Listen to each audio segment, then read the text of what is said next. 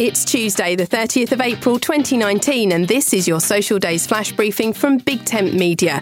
On the social calendar today, it's International Jazz Day and Oatmeal Cookie Day. It's also Honesty Day. Now, whether it's being honest with yourself or being honest with others, it's true that honesty is the best policy. Lifting the burden of a small fib or a massive lie can be extremely freeing. Now, the day became a thing thanks to former Press Secretary M. Hirsch Goldberg of Maryland, who wrote the book, wait for this title, The Book of Lies, Fibs, Tales, Schemes, Scams, Fakes and Frauds that have changed the course of history and affect our daily lives. Yeah, he wrote that back in the 90s. Now, the concept for the day is simple. Ask direct questions without ulterior motives and expect answers of occasionally brutal honesty.